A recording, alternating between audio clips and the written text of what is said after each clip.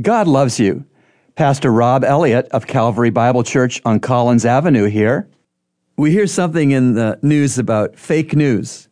Well, I'm here to say that fake wisdom also exists, and fake wisdom is dangerous. It can lead to crime and to sin. Proverbs 3, verse 7, "Do not be wise in your own eyes. Fear the Lord and turn away from evil."